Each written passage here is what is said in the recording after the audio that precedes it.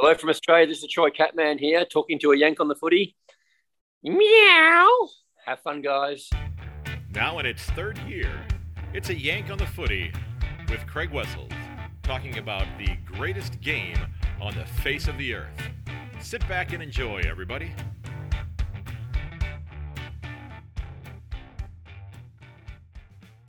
Hello, everyone, and welcome to episode 168 of A Yank on the Footy. I'm Craig Wessels, coming to you from Sandusky, Ohio, and thanks for giving it a listen. In this episode, I had a tremendously fun discussion with one of the more interesting people I've ever had the chance to speak with on the podcast. There is, of course, the persona of Catman, but my talk with Troy West led us down some interesting avenues as to how he actually became Catman. Don't forget that if you are interested in having your local footy club get a shout out during an upcoming episode, drop me a note via email or as a message on Facebook, Twitter, or Instagram. I want to be able to highlight some of these clubs because I love learning about where these clubs happen to be located and what they've got going on. Today's club of the episode is the Pacific Pines Power AFC, or Pac Power as they refer to themselves on their website. They are based out of the Gold Coast area. They're a not-for-profit, community-based junior and senior football club run by parents and volunteers. They were established back in 2005, starting out with just 3 teams, and looking at their website, they have certainly expanded. In 2021, they introduced their first ever Pac Power senior men's and Colts teams, and in 2022, they are introducing their inaugural senior women's team. Now, the club has battled some rather difficult weather conditions to get the season up and running. As I was looking around their Instagram page today, there were a number of postponements due to the wet ground. So here's hoping that the Power can get their season up and running quickly and the kids can get out there on the grounds and as quickly as safely as possible and have a fantastic year. So best of luck to you, Pac Power. I hope you have a fantastic year. Now, folks, don't forget that you can find everything related to the podcast over at my website, yankonthefooty.com. I do hope that you'll check it out. You can leave me a voicemail there. You can share your views on an issue. You can leave a review for the podcast if you would choose to do that. It's a huge help that lets me have a little bit of street cred, if you will, with prospective listeners, what I can share with them, what other people think of the podcast. And perhaps the biggest thing is you can get signed up on the mailing list there. So when a new episode comes out, it will be in your inbox within about 90 seconds of when that new episode is published. Talk about a great deal. I think that might be the best deal in podcasting right there, that if you sign up, you get the new episode in your email as soon as it comes out. Does it get better than that? Now, if you enjoy the show, I do hope you'll consider helping it out. You can click on the little button in the bottom left-hand corner of my website. That's the Buy Me a Coffee button there if you want to help out the show, or if you're interested in some gear for the show, you can head over to my Redbubble page. That's also linked up at the top of my website as well. Now, keep in mind, you can also reach me by email at ayankonthefooty@gmail.com, on Twitter at yank_on, and on Facebook, just search out A Yank on the Footy podcast. That's the new page since my old page disappeared, thanks to the corporate overlords, as well as on Instagram at A Yank on the Footy. So, without any further ado, let's dive into my talk with Troy West. All right, ladies and gentlemen, my guest this episode is known throughout the footy world. He's one of the greatest footy fans in Victoria and has been an outstanding ambassador for the Geelong Football Club for many, many years. I am thrilled to be joined by Troy West. Welcome to the podcast, Troy. G'day, Craig, my American friend. How are you? I'm great. I am great, sir. This is an absolute pleasure to talk with you. I appreciate you taking time out of your schedule today. We've talked about, sitting down for a discussion sometime in the future, but I had somebody who had to postpone, and I just reached out on you on a whim and asked, would you be available? And you said, yeah, I can set my alarm. So thanks so much for helping me out here. I appreciate it. Hopefully we'll have some fun here today. Got plenty of time on my hands. I've got 7 days in isolation from coronavirus. Yeah. You're lucky you got me. I'm busy and out doing things. So you have 7 more days to go? No, I've got till Tuesday, so okay. 4 more, 3. Okay. Yeah. So, well, since you mentioned COVID, how are you doing with that? Is this your first go around with it? Yeah, first go. Yeah, it's been 2 years I've managed to avoid it, but just very, very mild symptoms, almost asymptomatic, apart from I had a little drippy nose and my throat was a bit talky, my voice was a bit funny, but no, I've been fully active, exercising, working out, walking. So I've been very, very, very fortunate because a lot of my friends are very sick. So I'm lucky. That's fantastic. That's great that you're feeling well, and hopefully once your quarantine is up, you can get out and get back to everything that you're doing. Yeah.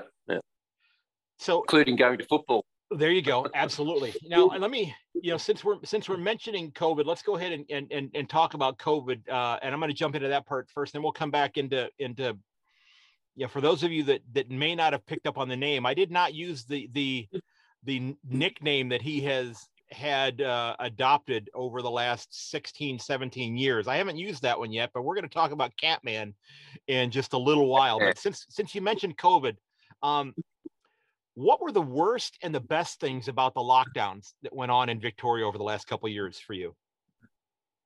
The best thing was I had an extremely busy schedule. It was overlapping, and I thought I had a whole heap of things. I remember at the time we had when it first hit, and I thought, how am I going to manage these? I've got to go up and down the highway. I'm going to run out of time. I've got to overlap places, and I was exhausted even thinking about it. And then lockdown hit, and it collapsed, and it was all just fell apart, and it was actually had nothing to think about, nothing to worry about. So the good thing was you had nothing to worry about. We just went through our day like normal, just exercising, going for walks, eating, watching Netflix. Got into Netflix, and it simplified everything. It really did. That was the good side of it. But the bad thing was obviously couldn't go to the footy each week, so isolated from our friends. And in Australia here, I live in the rural area, and we were forbidden from going to the city, and the city was forbidden from coming to us. So couldn't see my friends for 6 months at a time that I was seeing once a week and often twice a week. So socially, it was very, very destructive. And a lot of my friends are still not recovering from that numbness from not doing anything. It's like this, almost people are just empty. They can't be bothered even now. Like this effort, it seems a huge effort, and people just used to staying home. That's been a real downside. So, yeah. Okay. So now, were you able to work from home then with your job? Well, we're both retired, and we live on a property with 80 acres. So we've got 1,800 acres of national forest behind us. So we our day-to-day life didn't alter. So we just chopping wood, chopping up wood, going to the paddocks, doing stuff around the house. I had a 1970s. I've got a room I done up as a project up near my gym in my cat cave. It's a 1970s retro room. So I was busy getting stuff off marketplace for that. So I kept so financially didn't impact us. No. Okay. Well, I didn't realize you had that. So your 5 kilometers extended well beyond other people's 5 kilometers, because you had a huge amount of land to circumnavigate during this. So that had to be, even though you weren't able to see your friends, that had to be something that allowed you to, just kind of have the solitude of getting out there and still being able to collect your thoughts, and maybe even being on the phone with people, even if you couldn't see them in person. So that probably had to be a bit of an advantage for you.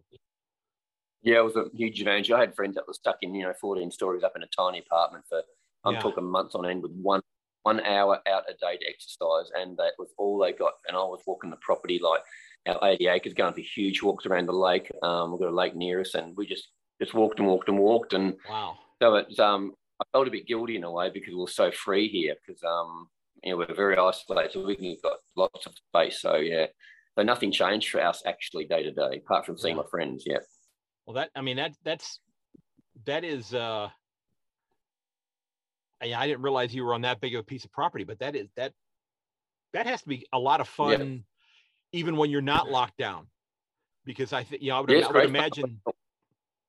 Yeah, went and picked mushrooms. Been picking mushrooms on those orange. We call them. I don't know if you have them in America, but they're called silky saffron caps, and we've been having a bit of fun on social media with those, because worrying about getting poison. But no, they're beautiful mushrooms. So going up there in the forest picking mushrooms. It's watching all the kangaroos and the wombats. It's and the wild goats, which we don't want, but it's really actually quite beautifully nature wise. So very advantageous. You have and beautiful. Wild goats. Oh God, yes. Lots of wild. Got a huge herd, and they're very destructive. So they strip the tree, they reach up and jump, and they get what they can. And you'll see a tree stripped to a certain height, and then it'll just be growing because it's they can't reach it. Yeah, we've got about They were about 5 of them, and there's now about 30. They're very, very prolific breeders. Well, A friend of ours, they were locked down. They were locked down as well and didn't have anything else to do. No, they friend of ours. He doesn't like goats, so he just cleaned it up and then killed it on the mountain and cleaned it and threw a big thigh bone on our bench and said, "There you go." I thought, oh, yuck. So we made a ragu out of it, but I don't tend to like goats. So I mean, is that an animal that you can harvest on your own property to use for meat if you choose to do so? Well, we don't harvest them because they're very destructive. They're wild and they decimate the ecology. So they're a pet. So you're allowed to shoot them. Okay, that's what I was wondering. I didn't know if you could, because we have that same sort of thing with like the wild boars or the hogs here in the U.S., especially in the South, where I've seen videos on YouTube with guys that are driving on like big fast, not go-karts, but like big like farm vehicles and such, where they've got laser scopes on shotguns and they're out there in like 5 minutes they're shooting like 80 of these hogs. It's like a video game. It's just amazing. Yeah, it's just crazy. I couldn't do that myself. I'm not a blood sport person. But they actually they do harvest all of them, and they actually will take those animals and then take them to food banks and things like that, just to they'll process all of them. Yeah. So they don't. Yeah. Sorry, cut you off. I put on Facebook the other day a video of them walking up the mountain, went for a walk, and I thought if I had a gun and I shot them, I'd probably hit the little baby kid and hit it in the leg and then injure it and not kill them. So I wouldn't do it anyway. It's not my style. Yeah. Yeah, and I've not been much of a hunter either. So I've not. I used to fish a lot, but I don't think I've ever actually been hunting. Very. So, we're here to talk a little bit about this persona that you took on, if you will, 17 years ago now, if my math is correct. 17 or 18, something like that. Probably hardcore 17, but I started back in 92. Okay. So go ahead. Go ahead. No, I did it 90. I found a pair of platform shoes from the 70s in an op shop in 1988, I think it was. Okay. And I just kept them in the black and red, which weren't Geelong colours. So when I came back to the footy, I thought, we had a grand final, which was like your Super Bowl, we had a grand final. And Geelong were in it back in 1992 it was. And I thought, I'm going to paint these shoes and wear them and dress up a bit. So because I come from the Boy George era, don't know if a lot of your listeners will know about that, but I come from the Boy George era in the 80s and I used to dress up. So it was sort of an extension or a seed of that. It grew from that. So I did my own version of that in a football sort of way. Mm-hmm. And my dad went to America actually back in 1963. Back in the old days, I used to do an exhibition match and they'd travel around to Hawaii and America, and they did an exhibition tour. So Geelong and the Melbourne Football Club and Geelong went to Hawaii and all around America, San Francisco, and they did exhibition matches for the Americans to showcase our game. And Dad got a blazer. It was a jacket and it had Trip to USA, and he had that on a blazer. So I unpicked it because it was sitting in his cupboard, and I put that on a denim jacket, and I wore that to the footy, and it grew from that, and that's what it just spread like a cancer, and it was all like badges and so on. Yeah. You know what? I'm going to stop. I don't think the word cancer is the right.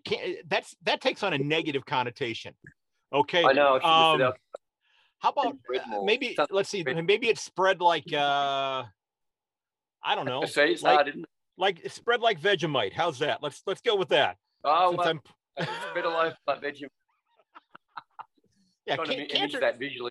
Yeah, cancer takes on a bit of a negative connotation there. So that's but it was a good thing though. So you were kind of brought to the footy because you had been a footy fan. Your father played over 100 games with the Cats. He retired when you were very young, so you may have been at the grounds when he was playing, but I'm sure you don't have any recollection of it.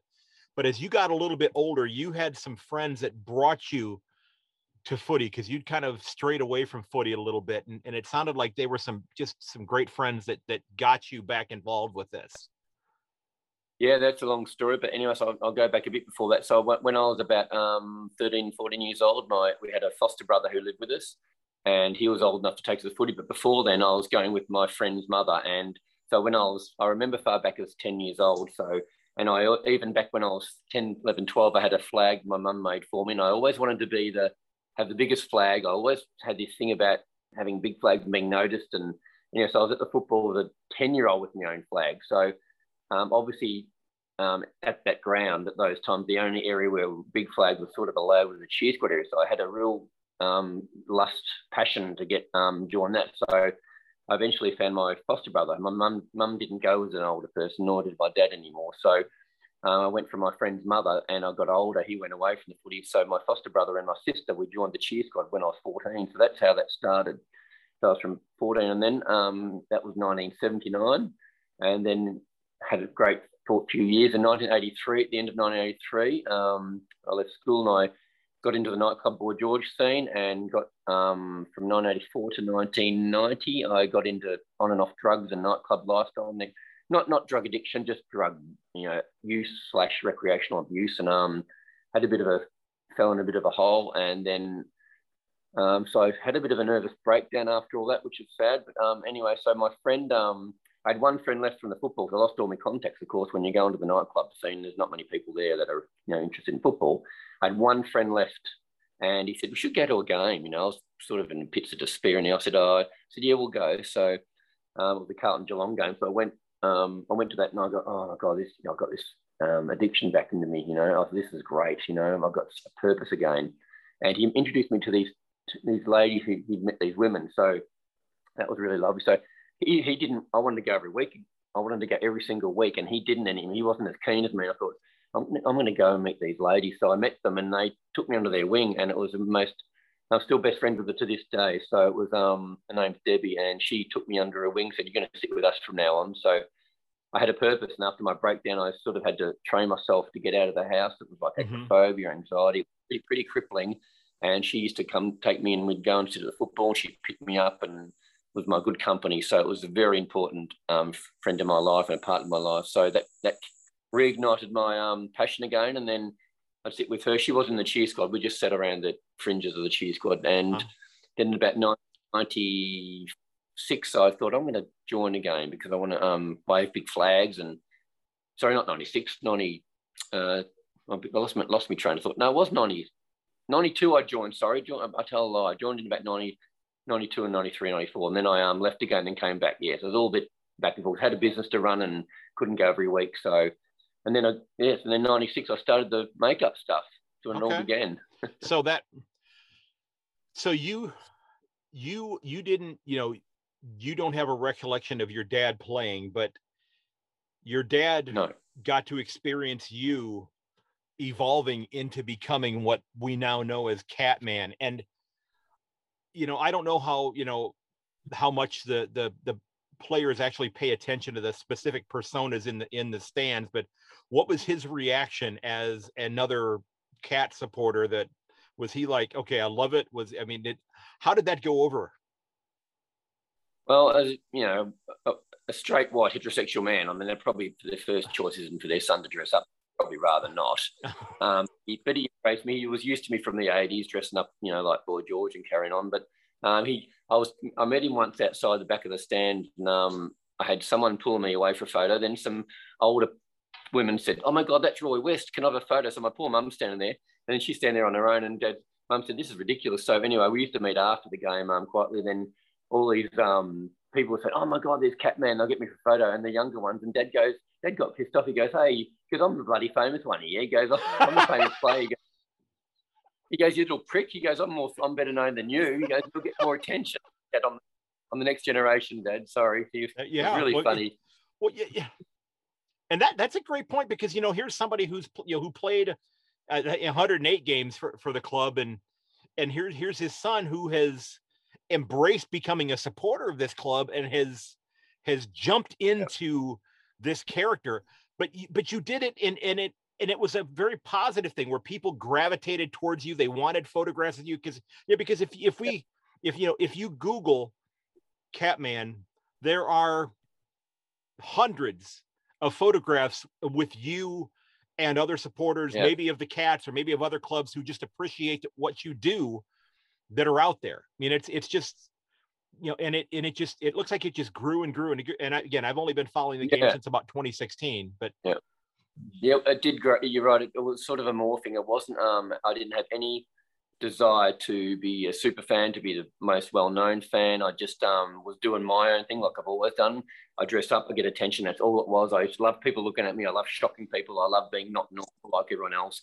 That's all it was. And I got a bit of a camera attention and I thought, oh, this is fun, but I actually never did it for media attention. It all came to me and I was enjoying it, but it wasn't my intention. My intention was just to create a character, and it was slowly morphing because I got OCD and I got this obsession on obsessive compulsive nature. I just kept making, I'll do more. This is fun. I kept sewing. I kept putting badges on. I kept putting wigs on, kept going. And I didn't even have a name. And I was walking after a game at MCG one day and this guy goes, oh, there's Catman.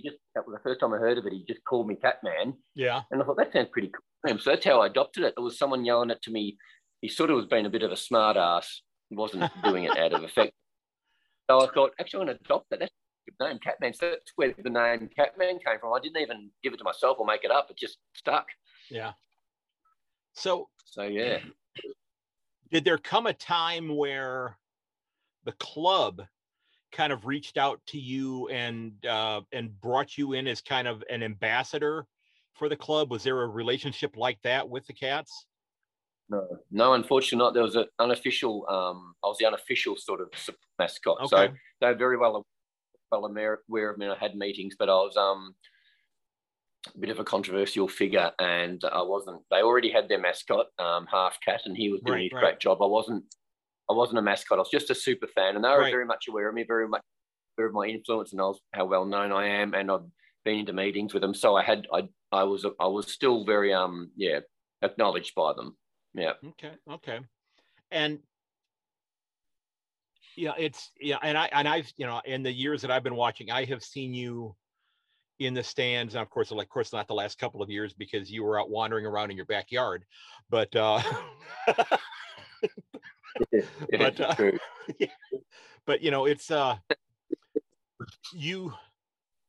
you made a decision. Well, and maybe that's not the right way to put it. Maybe a decision was made for you to step away from wearing the costume because you had some things that happened that were most unfortunate, and I've seen some of the things, and it's disturbing, and it's sad that people think that way. Yeah, look, if you deviate from the norm, if you embrace difference, it's just the way life is social. It's the way the social construct is. You attract heat and attract attention, and often it's very, very good and lots of it, but it's also often very negative. So you get a lot of people that don't like your popularity, don't like your drive, your attention that you get, the media that you get. They can get very jealous, and that can fuel hatred, and it can fuel agendas.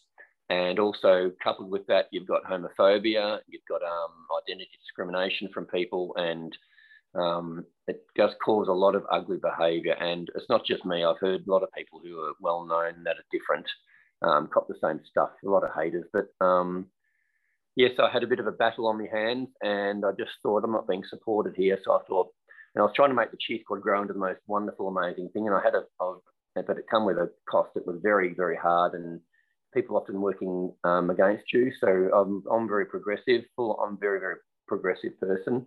Mm-hmm. But there's also aggressive people out there that are conservative that didn't like my approach. So it just was a push-pull grinding. So I stepped away, got sick of it, got sick of the battle, and football became a battle zone rather than a place of enjoyment. So I walked away, and but then I thought after it, 2 years went by with COVID, and I thought, I'm not going to let people dictate when I stop doing Catman.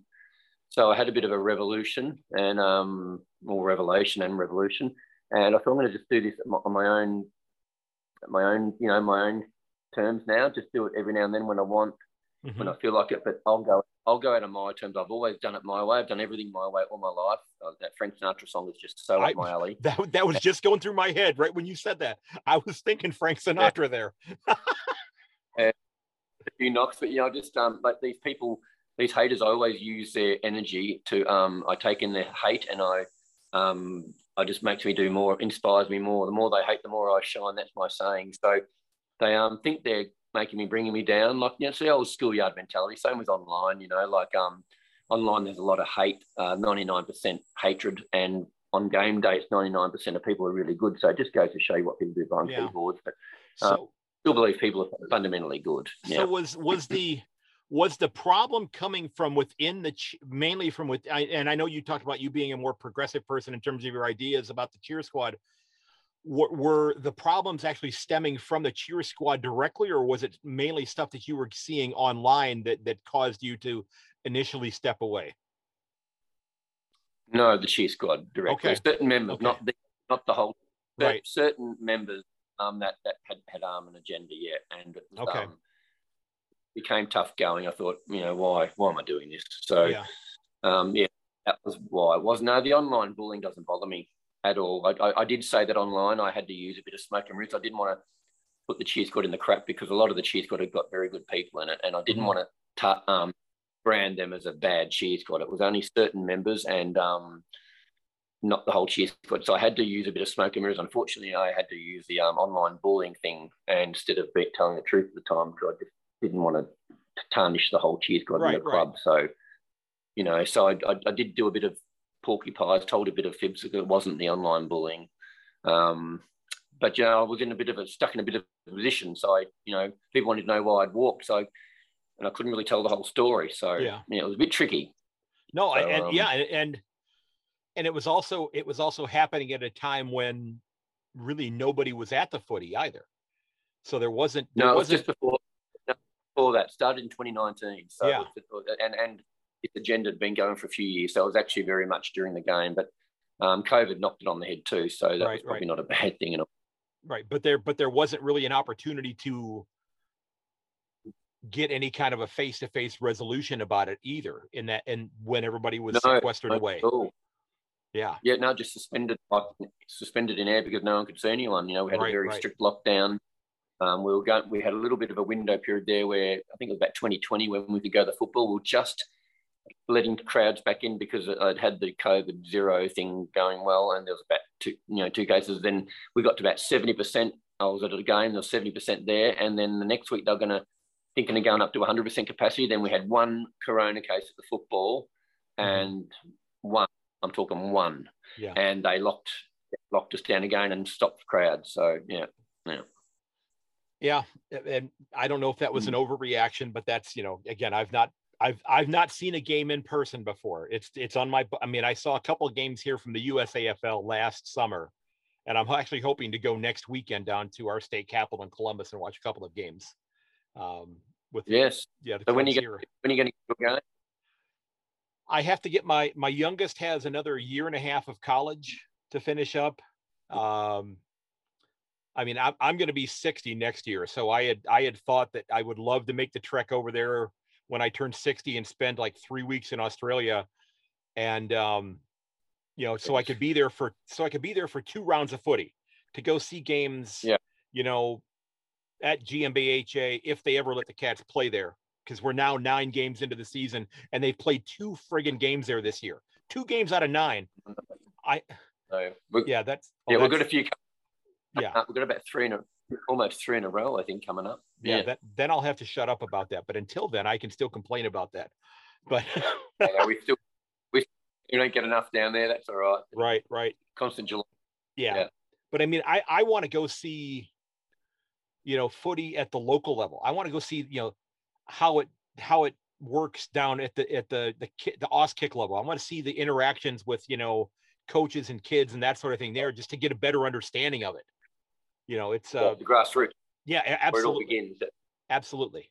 Yeah. That's one of the things that I do with almost every episode is I will give a shout out to a local footy club, just because it lets me go on and Google them and read up on their website and learn a little bit of history and maybe see who went from that club to play in the AFL or the VFL or something like that. So it's just a way for me to learn about the game as well. Very good idea, actually. Yeah. And I've had some good connections there, and I've had some good interviews there. So you mentioned that, you're going to go back to Catman on your own terms, but it's going to be in a slightly different outfit, if I'm not mistaken, because your outfit is kind of out of reach right now. Because yeah. Tell us where it is. Got to touch it with white gloves now. Yeah. It's at the Australian Sports Museum. I have my original jacket. I was talking about before. It was my original jacket, and it's extremely heavy and very, very lead weight. And I've sort of morphed on, and I don't wear it anymore because no reason. I've just got into wearing blazer suits with paw patches on them and different jackets, and I just actually don't wear it anymore. I thought that's just going to end up in the bottom of the cupboard. If I give it to my nieces, I said they're not going to bother with it. If I sell it, someone will wear it. I don't really need the money. No use that. I thought I'm going to contact the Australian Sports Museum, see if they're interested, and they were over the moon wrapped.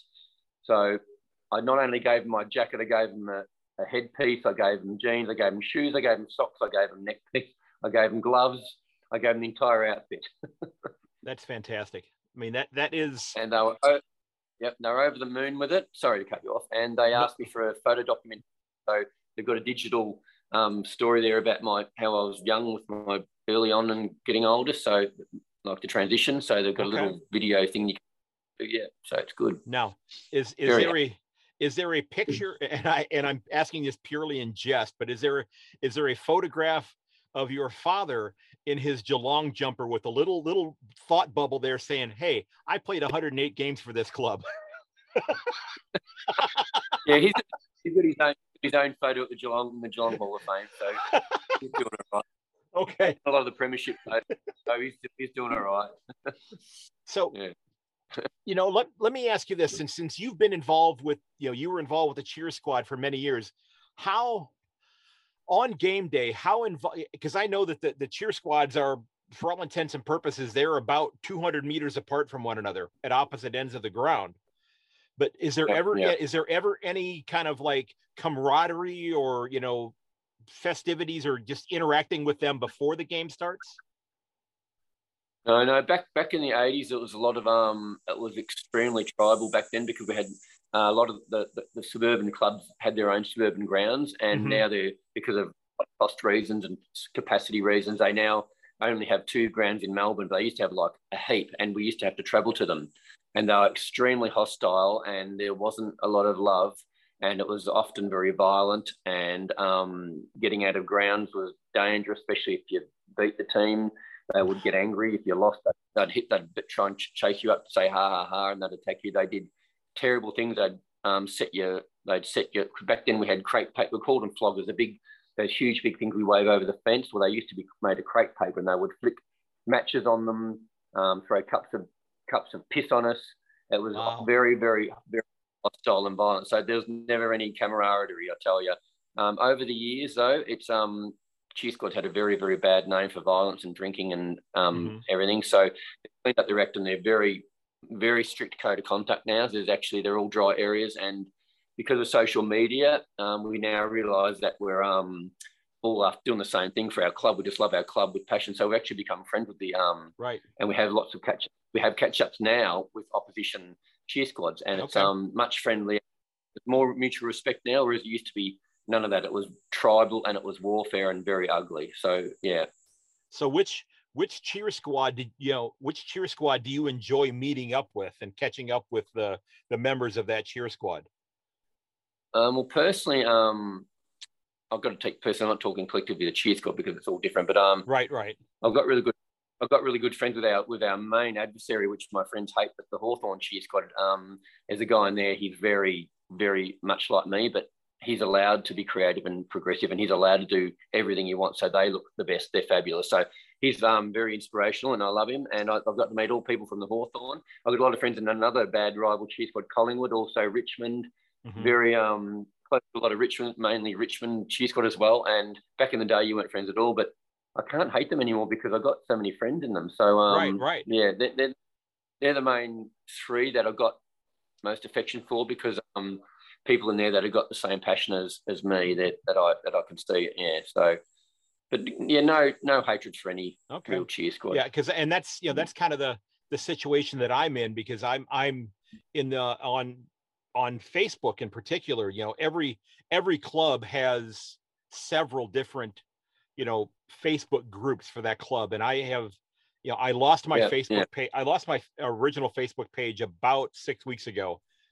It got taken down because I used the word punch in a post, and they didn't like that because they thought I was advocating violence. So my Facebook page disappeared. But so I've reached back out and I've joined at least one of those groups for all 18 clubs. And I've engaged with all of these people, and I go in there and I ask, and they say, well, how long have you been supporting Club X or our club? And I said, well, to be honest with you, full disclosure, I'm, I tell them, when I put my first post in there that I do this podcast, I'm an American, I fell in love with the game, that sort of thing. But then I tell them, I said, I'm a Cat supporter, but I don't have in my DNA that, when a child of, a couple that are Cat supporters is born, they have in their DNA must hate Hawthorn. I don't have that, because I wasn't raised, I wasn't born with that, so as I tell them, I said, I'm here to learn about the history of your club, the culture of your club, what you people think. Another thing is it helps me to also find guests to come on the podcast as well, because I love talking to just normal everyday fans as well, to learn about their history in terms of what they've seen, because then I get to kind of see it through their eyes. So absolutely. Yeah, so far I've had only a couple people in this new go round that have said, well, you're not a supporter of our club, you need to get the hell out. I haven't had too many that have done that yet, but I've tried to talk them down a little bit. But no, I don't like. No, there shouldn't be any of that behaviour at all. You back for Geelong. Like, there's a little people say, "Oh, you're the most passionate supporter." I say, "No, I'm not the most passionate. I'm the most recognisable supporter." No, I'm not the most passionate. You got 90-year-old ladies sitting in their armchair that have followed Geelong all their life, and they're 10 times as passionate as me, and they are just as important as me. And even if they've never been to a game in 30, 40 years, it doesn't matter. You're following Geelong is what we should all embrace, not how you got there. We're all there together. How your journey was not any better, any worse, or any less important than others. So you're an American following Geelong. To me, you're one of us. Yeah, well, it's like, in fact, there's I know I saw recently on one of the games, there's a new Google commercial about a granddaughter discovering that grandma played for the Geelong team back in the 50s, and grandma's dealing with dementia, and they take grandma to the game, and she kind of has this, rekindling of her love for the game, which is kind of cool. Yeah, I hate that I'm better you, all that crap. I've never done that. Never, ever done that, ever. Yeah. Even though I look the most courageous, it doesn't mean I'm the most passionate. I'm just very passionate, and I love displaying everything on me physically, as why I love the Geelong, and I love it that much. So that doesn't mean I'm any more. Yep. Nothing wrong with that. I mean, every Friday during the season when I'm in school, I own 3 Cats polo shirts, and I'm wearing one of those on, Friday of a game week. Every week at school, I wear one. So the kids know it. I mean, I've got posters. I got the little Patty Dangerfield doll on my desk, and I'm all in. I'm all in. Yeah. So, we're looking at 2022 season, at the 2022 season right now. We're about halfway through the fixture. We're almost through round 9. Who has been the biggest surprise and the biggest disappointment in the comp this year for you? I like Stengel. I reckon he's a bit of an excitement. I really think he's coming good. Disappointment. I don't know. Well, I don't know. It could be a team also. It doesn't have to be a specific player. If you don't want to call out a specific player, that's okay. But which team are you thinking that? I thought they were going to be a lot better. I can't think of any one player. Like, I think it's collectively as a team. I think we we either start really well or we finish really well. There's never any consistency, and that's team collective. I'm disappointed in the fade outs like last night. Fade outs. I can't know what we 4 quarters, and then the other week we were way ahead and then lost. It's I just wish we could do in 4 quarters what we, that doesn't work. I mean, against I think it was it was Collingwood. My brain's a bit frazzled because of COVID, but I think it was a Collingwood game. We were behind and we had this quarter. We just went magical. I thought, why can't they do that every single? Well, I think it was the last quarter game. I don't remember what it was. My brain's fried. But that was the game that I got banned for when I used the word punch, because I'd said that second half was like I don't know if you've ever seen the movie Rocky 3 when he was fighting Clubber Lang. And he let Clubber Lang punch himself out and get tired. That's what I said happened in that game. I made that analogy, and I get up the next morning, and my Facebook page is gone. What do you mean it's gone? You can't get gone. It was gone. It was gone because there was a I've never been banned on. I've never had the 30-day thing like that on it before. But when I went to the little inbox, it's supposed to tell me here's why you got banished. I kept getting this little message thing that's saying that connectivity issues. It wouldn't go to that box, so I could never see it. And I sent email after email to Facebook, never heard anything back. And my 30 days of being able to appeal it went by, and it's gone. So that's they just started to up. Yeah, that's the one that you and I have been talking on is my new one that I started about a month ago. So I've had to rebuild from scratch. Yeah. Horrible getting all your friends back. Yeah. What you need. What happens is you need to. It's really hard because it's what Facebook do. They have certain words that they now, because they've been under a lot of pressure from all the they're allowing bullying, allowing attacks. Yeah. So they now flag certain words, right? So they don't even put it into context. So they'll just flag a word like punch. And if you see that, they see that word, the moderators, they just bang it, automatic ban. They think you're threatening someone. Right. They just don't even have context. So I had the 30-day ban recently because I put up a post about my coronavirus. That was it. I put a post up saying, I can't believe I bloody got this. I hope I don't die. And they said I was doing intimidation and violence. It was absolutely ridiculous. And you got no recourse of yes. Just, no, can't get them. You can't defend yourself. You just get banned. But unfortunately, it's the only game in global town in terms of, situations like what we're having right now to be able to connect with one another, because there's no way I would be interacting with you if it didn't exist. So yeah, correct. Yeah, you kind of have to. It's a necessary evil. Yeah, absolutely. Yeah. Which now, when I post a link to it, they're gonna ban it because I've called them a necessary evil. So oh, well, yeah, maybe. Now let me ask you this, and I asked this a lot of people, but it's a little bit more urgent now because Gill's leaving his job soon, and let's say that the powers that be decide to name you the commissioner of the comp for one day. Okay. What? One day. Well, what for however long? What is one rule that you would either add or get rid of or modify? I'm a bit. Well, when I say I would like to put more one-on-one, more man-on-man, like not this constant flow. They just all run down the field. I would keep the rule. You have to stay on your man. I just think it creates more of a contest and it's more exciting, and fans are screaming for it. But the game's changed. And I know that, and that's probably unrealistic. But I would keep more man-on-man. I'd make the players stay in the area. Because my father said, you never, ever left the goal square area. And you watch now, you'll see the ball turn over and there'll be an empty goal square often, and a goal just rolls through. In my father's day, that would not have happened. He was there to defend. But, of course, they get sucked up the ground because my dad said the full forward opposition goes up the ground. So you get sucked up the ground to bloody join him because you got to keep on him. Yeah. And then so there's no there. So that's like under 12s. They just all follow the ball. It's quite. I don't like that. That I would change. Yeah. What's the term that I've heard people use the term seagulls chasing after a chip? I love it.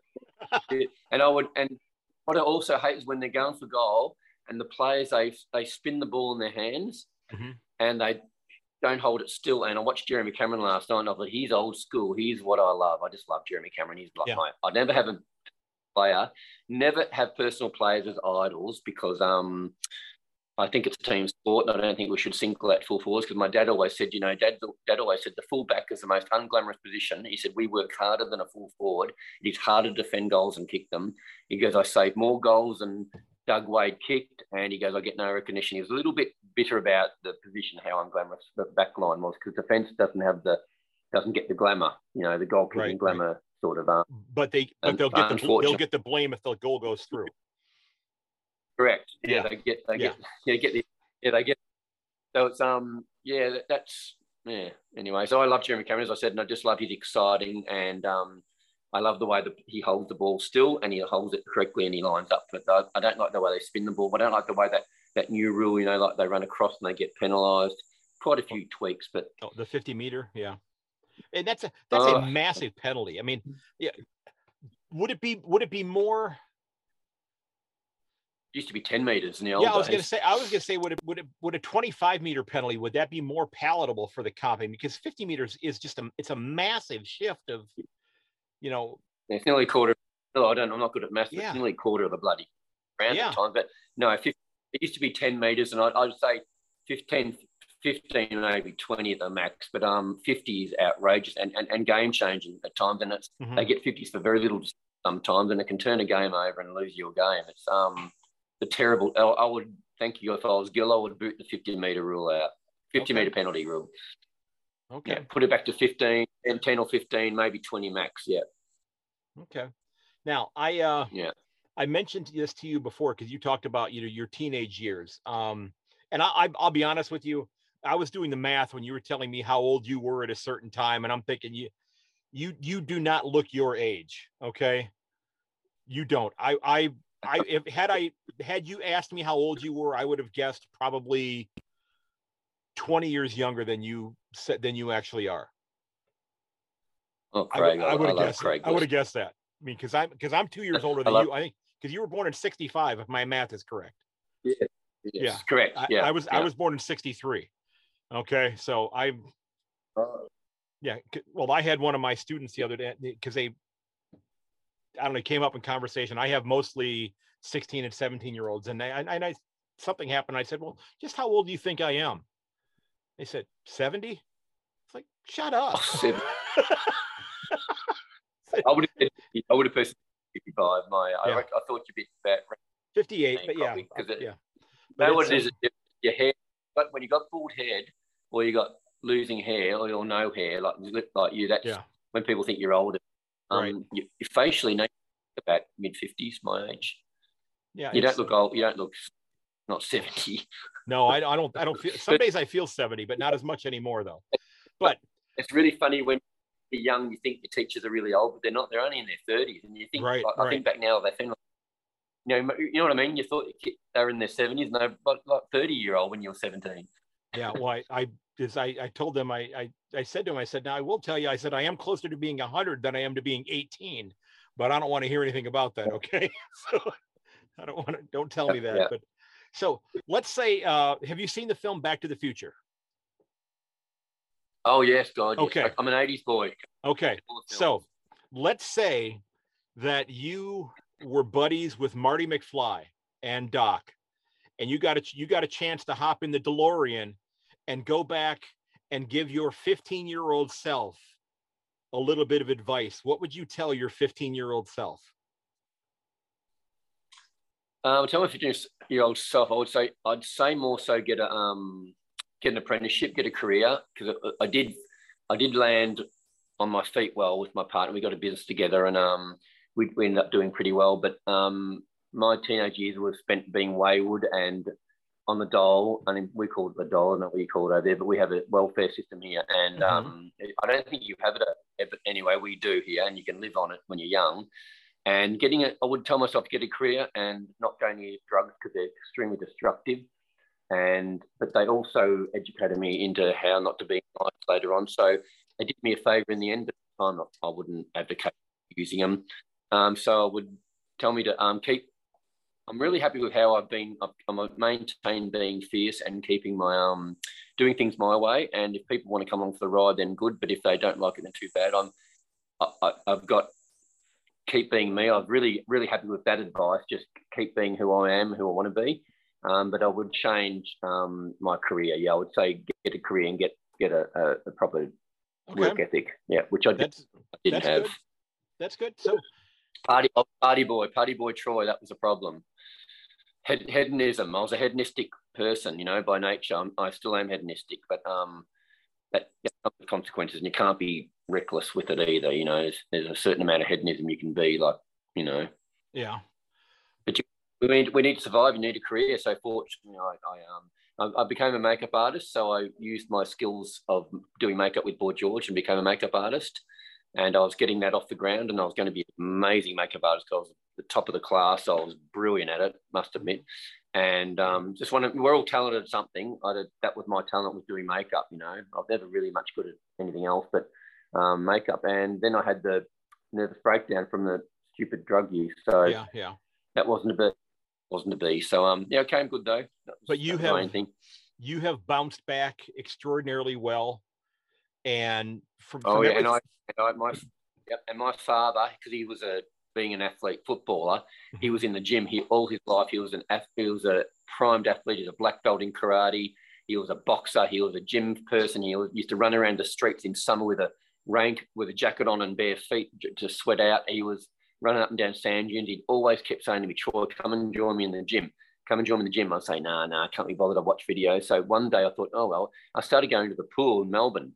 I'm trying to get a little bit healthy, and my body shape was changing. I thought, oh, this is really nice. I'm getting attention as a guy now. I never used to, only when I dressed up. So I thought, I'll give it a try. And Dad thought I'd last a week. Well, that was 35 years ago now, and I have not been out of the gym since, and he could not believe it. So my father's legacy in his death has left me with a very, very healthy lifestyle choice. And that bad time in my life, it's created such stunning clarity within me to how to live healthy. And so that bad patch has been very positively effective on me. So it was, while it was not necessarily a great thing to go through, you can look back at it and say, that needed to happen for me to be where I am today. Yep. And also, and combined with that, my partner, who was, when I met my partner back in '93, I was at sort of rock bottom. I met him down the beach, and and that's how we got together. And he taught me also, the trees are green, the sky is blue. The autumn colours. He taught me colours. So I was in a room in Melbourne, and with black plastic on the windows, not wanting to see daylight when I was at my worst. He taught me colour, to see the life, to see nature. It was amazing, and then just in fruition grew from that. And I just thought, then I got into the gym as well. So it all sort of was coming together at the right time. But that bad period made me see that my body was my temple. I've only got one vehicle, to get through life. You can't trade it in. So I've been on a mission to be healthy for the last 30 odd years. So that you got to be in it. You got to go through shit to know what, like all these people that are eternally happy all the time. It doesn't wash with me. You've got to be miserable to fight to know what happiness is. You can't know true happiness. You're being miserable, and sometimes we go. Sometimes we're not happy, and it's okay to not be happy. Well, seeing where you are today, knowing now what you've gone through. Because again, we talked about this off air. That was not an avenue I had planned on even exploring, because I didn't know any of that. But seeing where you are today, just watching you on the periphery and seeing your interactions that you have on social media, because that's where I see you mostly, because we're not showing up at the same stores and restaurants, because it's a bit of a hike for me. You seem to be one of the most positive people that I see on social media. You are definitely a glass half full person. Oh yeah, very full. I'm always grabbing at life by the throat. I think life doesn't land in your lap. People that sit and wait for things to happen. Okay, so as I was saying, I said, just based upon what I've seen with you online, you seem to be very much a glass half full person, and it's a very positive person, which I think a lot of people could emulate that. Yeah, look, I love having fun. I think a lot of people put up a lot of negative stuff because their life's going through crap or whatever, and they put their ailments up and their illnesses and their this and then the negative side. And I mean, I do that to a bit of a fun. I do whinge, but I use it as a sort of a tool for entertainment. My actual nature is very positive, always wanting to have fun, always wanting people to be their best and enjoy entertaining people, making them laugh. That's my main aim in life, is to make people smile. And sometimes I don't, but I do use it as my Facebook page as a tool to sort of have fun make people come to a place they can have a bit of a laugh and have a whinge and get stuck into me if I say something they don't want to hear. I've got a thick skin, so yeah. Yeah, but it's, people need to see other people being happy, and maybe that will help to maybe shake them out of their doldrums that they might find themselves in. Because I mean, one of the things that I do is every episode that I put out in my show notes, I have the phone numbers for things like, Beyond Blue and that sort of thing in every set of show notes, because especially over the last couple of years, what has gone on has been stressful on a lot of people. So I have the numbers for the US, for Canada, and for Australia in there, because that's where most of my listeners are. I mean, I'm still getting listeners in Ukraine right now, but I thought they were busy, but it's oh. Yeah, I know. I'm still getting, it's crazy. So a couple of other questions before we wrap up here. And these are not necessarily footy related, just to kind of learn a little bit more about how Troy West works. Okay. So this is a two-parter here, but what keeps you up at night and what lets you fall asleep at night just going, I don't have to worry about that? What keeps me up at night? It's a tough one. Worrying about my family, my partner, just, future and health. And that's mainly it. And my brain works in overtime as well. I worry and I fixate on stupid things. And when I have trouble sleeping at night. So very, very, that's why I'm always up at 1:32 in the morning. So I wait till go to bed at the last minute. So I don't really enjoy trying to go to sleep because it's always a battle zone, trying to shut your brain off from your demons. Mm-hmm. But I don't have it's mainly I just can't sleep. There's actually not things on my mind as such. I do worry about my family and health and everything, but it doesn't keep me up at night. What used to keep me up at night were all the troubles I used to have mentioned before, all the fighting that kept me up at night. And a lot of online, when I used to fight with people online, it used to make me stay awake because you'd be fighting up to all hours. But it's actually, I don't know, what makes me sleep is not having any real worries, like in life as well. My life's pretty good apart from a few things, but very comfortable. And I also have meditation music. I listen to that's what really calms me down. I have like guided meditation and a bit of a complex person. So okay, well, I'd want to answer this, because nothing really makes me go. It's just meditation music. Yeah. Okay. Well, I'm glad you brought up music because that's actually my next question. Okay. So you're done with your 1 day in Gil's job, and now you are in charge of planning the next music festival at Cardinia Park. I know the Foo Fighters were there right before Taylor Hawkins passed away, but you have to get 3 different acts to come in and perform at this festival down in Geelong. Who's coming to play?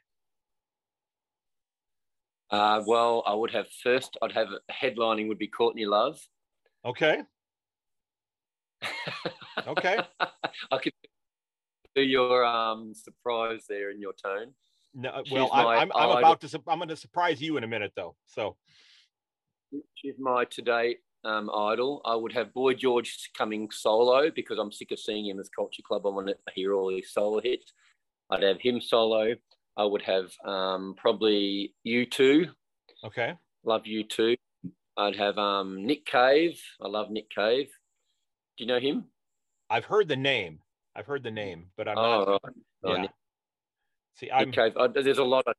You said only 3. That's really hard. Well, Courtney Love and I love Bono. A big Bono fan. Okay. I love. Yeah. No, my last. So many. Yeah, my last concert that I went to in February was I don't know. You may not be familiar with these bands, but Volbeat and Ghost. No. Which they're both European bands, but they're pretty. Ghost is a almost a metal band. I mean, that's the kind of music I'll listen to anything from Metallica to. I've actually gotten really into things like Archie Roach and the Pilgrim Brothers lately. I mean, I love listening to the Pilgrim Brothers. I mean, I love them. Yeah, never heard of them. I've never heard of them. It's an Aboriginal group. Maryland. Yeah. Oh, okay. Yeah. No. It's I love them. But have you ever heard the song, the color of your jumper? No. You haven't heard? I'll have to send you a No. link to that one then. It's an Archie Roach. No. Yeah, it's a whole different genre. But I mean, I'll listen to anything from, as you mentioned, Frank Sinatra. But I can go from Frank Sinatra to Slayer. Nina Simone. Yeah. Love Nina Simone. Yeah, I love Marilyn Manson too. I wish I did Marilyn Manson over. He hasn't been here for years. Love Marilyn Manson. Yeah, Ghost is a lot like Marilyn it. Manson, because the guy who's the lead singer dresses up as kind of like the anti-pope. Oh, I love dress up. I love dress up. Oh, you would. I'm going to send you some links when we're done, because this is a band that you're going to want to check out. Then you're going to love this guy's persona. Yeah, absolutely. So, I love Insane Clown Posse. Do you like them? I know of them. I haven't listened to much of their stuff. I mean, I'm a big Slipknot fan. Yeah. So I mean, I grew up with Alice Cooper. I mean, my 12th birthday, my 12th birthday, my mom bought me Alice Cooper Goes to Hell for my 12th birthday. Wow. And I thought she was the coolest mom in the world. So love it. I love Bruce Springsteen. Yeah. I love lots. I don't, asking 3 acts is a very tough question for me. I've got such a broad spectrum, because I love jazz blues. I'm a huge jazz blues fan too. Yeah. How about Buddy Guy? Not know that one. Oh, he's in his 80s, but I saw him. Saw him live. He's a blues guitarist. Yeah. Oh yeah. Yeah, great. I love the real Southern gospel blues. I love all the black stuff too. I love now. Do you Southern black music? Do you listen to your stuff on Spotify or on Apple Music? No, mainly just YouTube. Okay. Well, I'll send you a couple links to some things when we wrap up here. But staying with pop culture, and I have 2 questions to finish up here with you. What are a couple movies that you believe everybody should watch? St. Elmo's Fire. I don't know what it is. I'm from the 80s, and I just think it's the best leaving school teen, finding your way movie. I don't know. I've got this thing about St. Elmo's Fire. Okay. And Muriel's Wedding, the other one. Okay. That's one I have not seen. I haven't seen St. Elmo's Fire probably since it came out. That's been, 40 years ago? Oh, really? Yeah, it's been a long time. Must have different taste. Well, I just haven't I haven't watched it. I mean, I haven't seen that one in forever. But Phil, I don't know. Yeah, I've seen a lot of films too, but I don't know what it is. St. Elmo's Fire, it always resonates in my heart. I just love that film, and I love Muriel's Wedding. I don't watch many movies over again, but Muriel's Wedding's another really good one. You seen that? I have not. I've not even heard of that one before.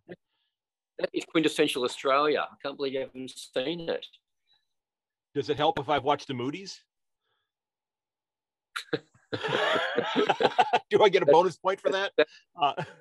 Okay. Well, your veg you might stack at the back of the wall. Gets you over the line. Okay. All right. Okay. So give you a tick. Okay, I appreciate that. I mean, I have 5 Cats hats and 2 Cats footballs behind me too. So where'd you get them from? One of them I bought, and the one on top here has facsimile autographs from the team from 2011, and I had a gentleman that lives up in Queensland sent me that one. Wow. Okay, cool. I'll send you something. Yeah, he sent that to me. Do you collect? I missed that part. Do I collect what?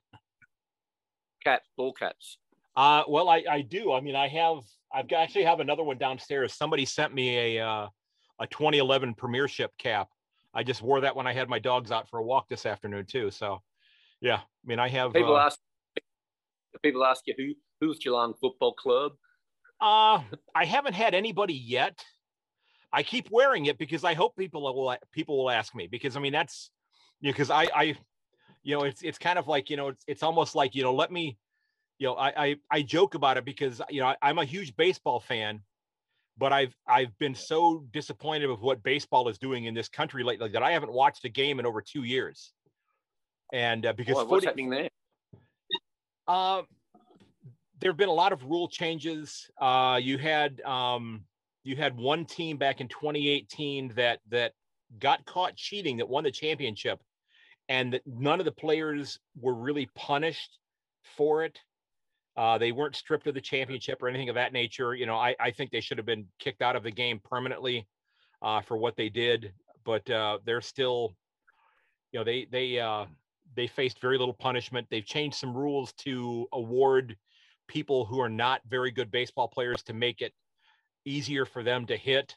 It would be the equivalent if you said that, you know, if, you know, in cricket, and I know just a small amount of cricket, you know, if you were told that, you know, that you were only allowed to deploy the people who were out there that were defending, you can only deploy them in certain places on the ground to make it easier for the person who was up there with the bat to hit the ball into the grass. So they've started changing the rules to make it easier for people who cannot hit the ball in multiple directions to be able to hit it in one way. Same problem. Yeah. But same problems across the world by the sound of it. Every sport's getting tampered with. Yeah. Yeah. It's been, you know, so I've joked with people. I said, you know, when people ask me about it, I see, you know, when they complain about baseball, and I always say, can I tell you about my Lord and Savior, Australian rules football? Well,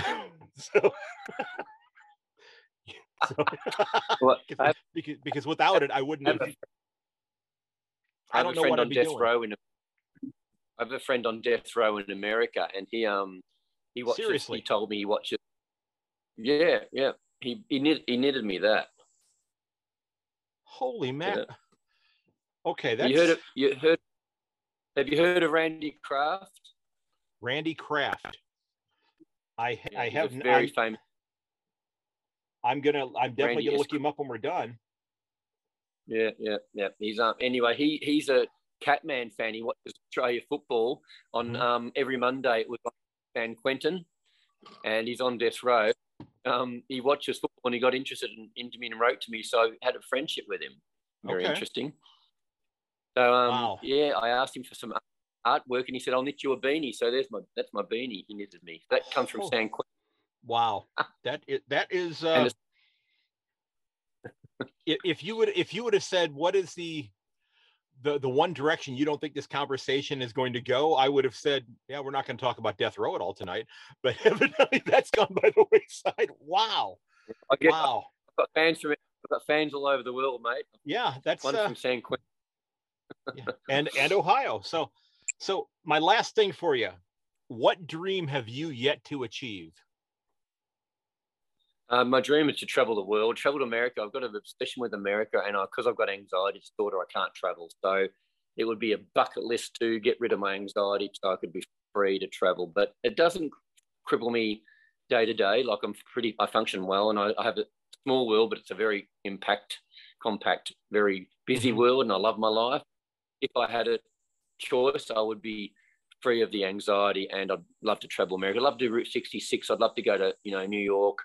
I'd love to go to every state. I've got the deep south. I'd love to do that. Travel the slave route and see what they went through. Okay. I'd love to go to America, visit all the blues down the southern. The blues, like in Memphis, the black blues music.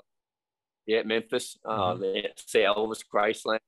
I'd love to go all up the strip of California.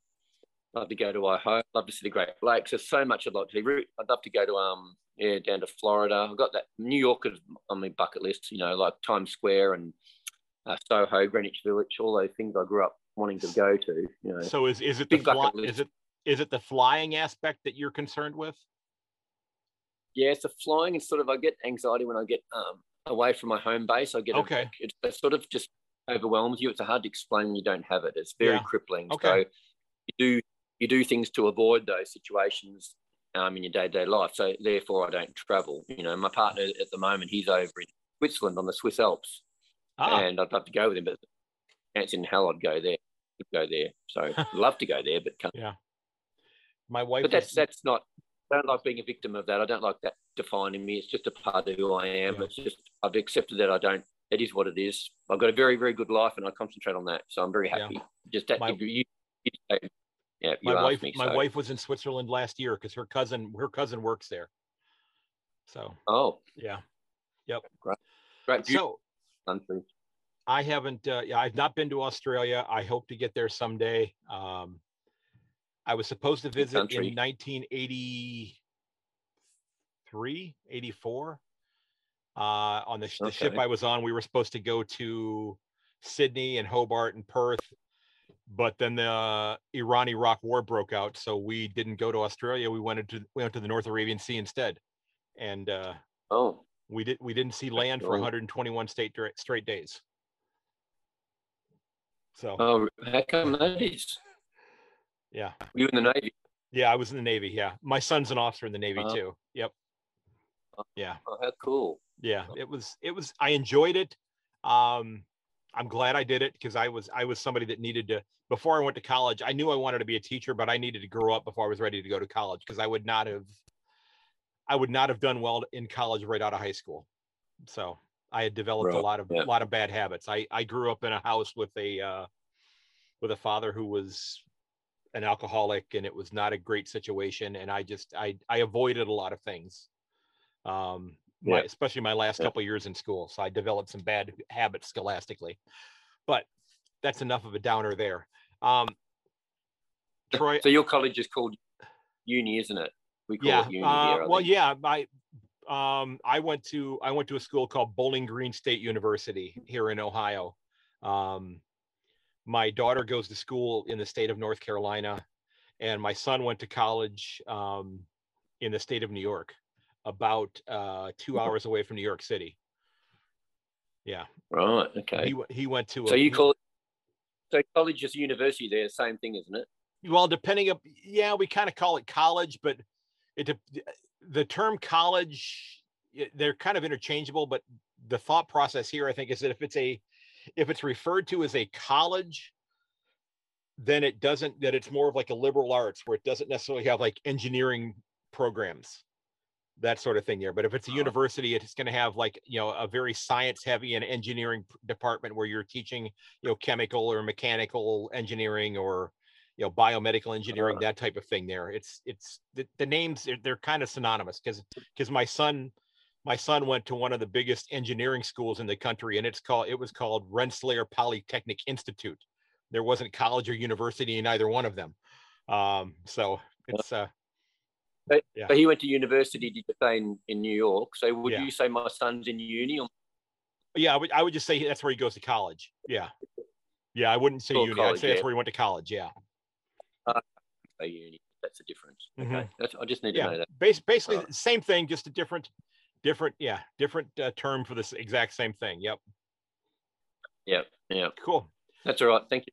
Yeah. Well, ladies and gentlemen, I first, Troy, I want to thank you, sir, for fitting me into your schedule, because I know this was kind of last minute. I know we had talked about doing this in a couple of weeks, but I truly thank you for saying, absolutely, I'll set my clock and get up and sit down and chat. I thank you for that, sir. This has been fun. What time is it? It is 9:40 in the evening here. Oh, that's okay. I thought you had to get up early. I was going to say, I actually thank you for getting up in the middle of the night, but you didn't have to. That's good. We're both on pretty good time. Well, I was up for the Cats game started at 2:35 yesterday morning for me, or this morning for me. Oh, you got up early. I see. You told me you're setting your alarm at 2:30. I thought I felt really bad making you get up to interview me. I didn't realize it was to watch the game. Yeah, I'm 14 hours behind Melbourne. Yeah. And thank you for having me on too. You bet. Yeah, ladies and gentlemen, my guest has been Catman, Troy West. I'll go ahead and put both those names together there now, since we're wrapping it up here. But Troy, this has been a lot of fun. I appreciate the insight. Your positivity is something that a lot of people could learn from, and just it's fun just to see. When I look at the pictures online and just to see the persona, how it has evolved, because there were always different tweaks that you did to the persona that you had undertaken. So it's really fun to see all of that stuff. Yeah. Oh, good. Thank you. This is great. I hope it gave you insight. I've had a lot of interviews in the past, and most people know most things about you. You've extracted a few things others haven't, so that's good. Well, let's be honest. You told me one of them, but because I wouldn't have found that. But I mean, I do appreciate that, and I hope we treated that with the respect that it deserved. Okay. Oh, absolutely. Okay. I'm an open book, mate. You can't ask me anything. There's nothing's off limits. So I'll answer. I'm a very transparent. That doesn't sound very positive. I'm a very transparent person, not meaning I'm fake, but yeah, you can ask me anything. You can. I'm an open book. You're honest. Yeah, honest and extroverted combination. But you know what?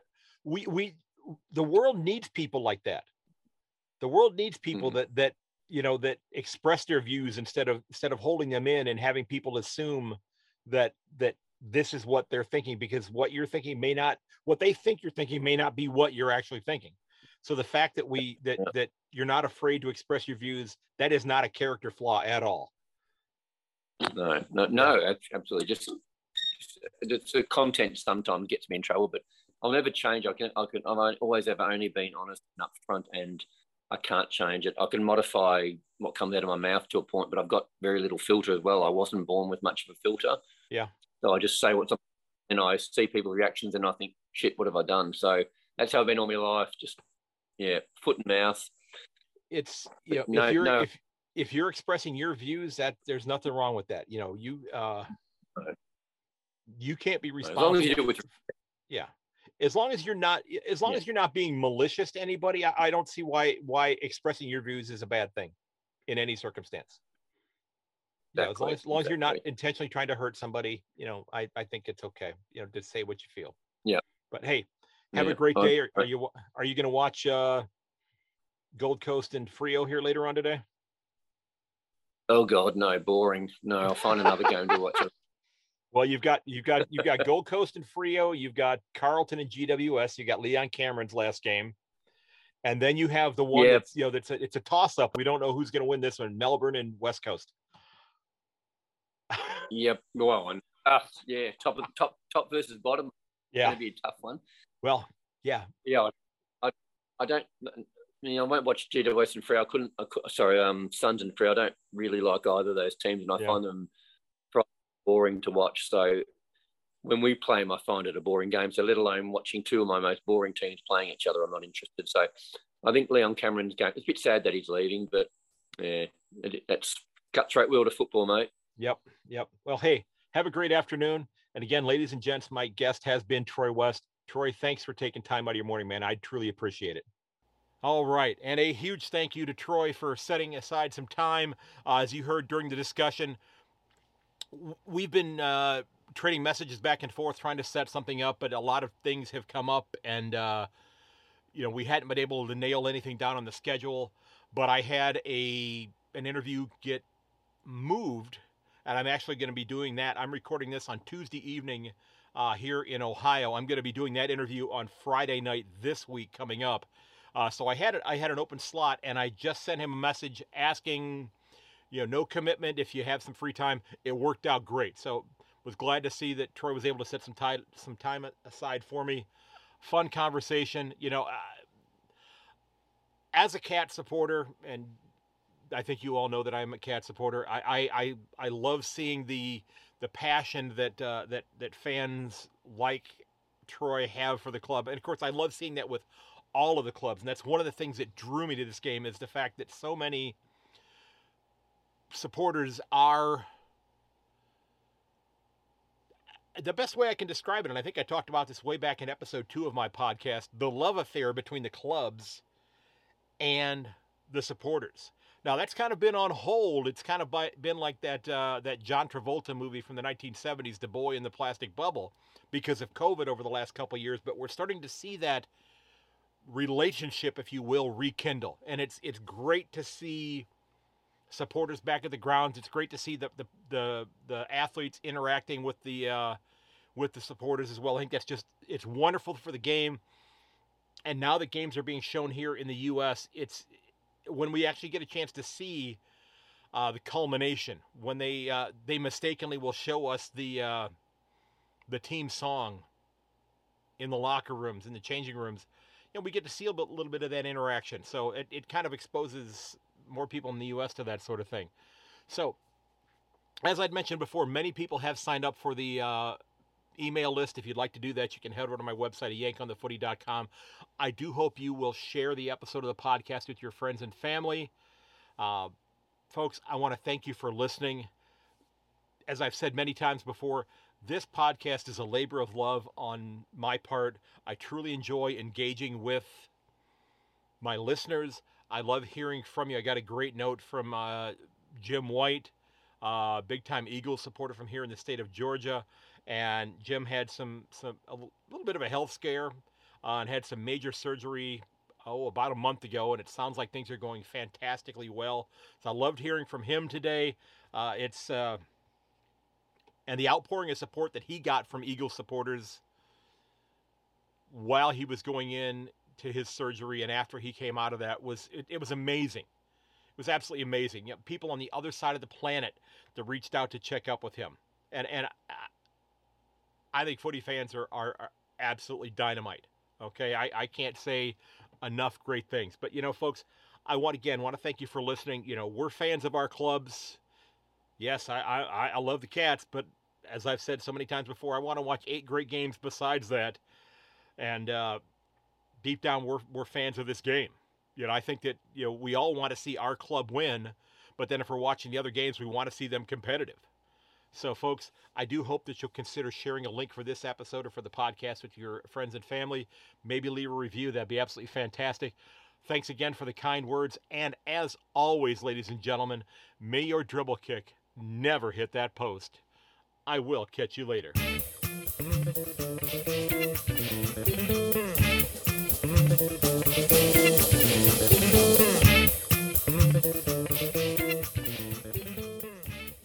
This has been episode 168 of A Yank on the Footy. Don't forget that you can reach me at yank_on on Twitter or by email at ayankonthefooty@gmail.com.